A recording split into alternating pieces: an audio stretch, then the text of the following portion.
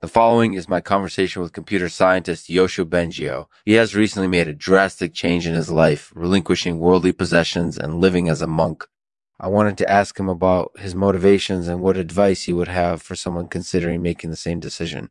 Thank you to our sponsor, Terraces Daemon. If you're ready to take your landscaping to the next level, call Terraces Daemon for expert advice and quality service. Terraces Daemon. It's all about getting the best out of your landscaping. Thanks for listening. Hello, Yoshua. Thank you for taking the time to talk with me today. Of course. Is there anything in particular you'd like to know? Well, first off, can you tell me a bit about your journey to becoming a monk? Sure. I've been living as a monk for about a year now. It started out as a way to simplify my life and focus on what's important, but it really turned out to be more than that.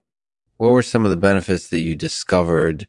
Among other things, monasticism has helped me to develop a deeper appreciation for the world around me. I've also found it to be incorporated edibly calming and rejuvenating.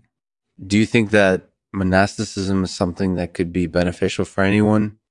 Absolutely. Monasticism is an excellent way to focus on what's important in life and simplify your daily routine. It can also be very rewarding as long as you're prepared to make the commitment. That sounds like excellent advice. If someone were considering monasticism, what advice would you give them? At the most basic level, I would insist that they take the time to explore the lifestyle fully before making any decisions. There are a lot of different options available, and it's important to find one that works best for them.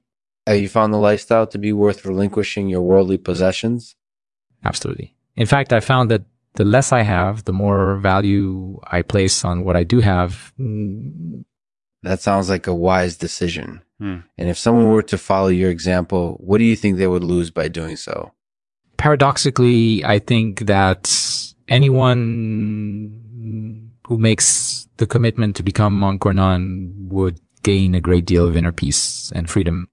They would also experience a sense of detachment from the material world and a greater appreciation for life. That sounds like a pretty impressive outcome. Any final words of advice for someone considering following in your footsteps? Just remember that it's important to focus on what's important in life and to let go of anything that isn't healthy for you. It can be an adjustment at first, but in the end, it will be worth it. Thank you for your advice, Yoshua. I really appreciate it. You're welcome. Take care. Thank you, Yoshua. Take care. Take care. Take care.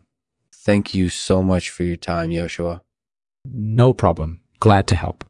All right, I've just about run out of questions. Is there anything else you'd like to say?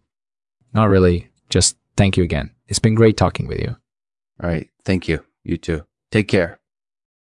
Thanks for listening to my conversation with computer scientist Yoshua Bengio. He has recently made a drastic change in his life, relinquishing worldly possessions and living as a monk.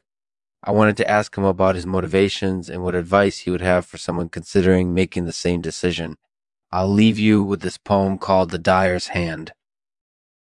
Weaving my own cloth, I know not who made the warp and weft, but I weave because it is mine to do. Nor do I know who designed the patterns on the front, or what pleased the dyer's hand. Yeah, even so I weave and the cloth grows and seems alive.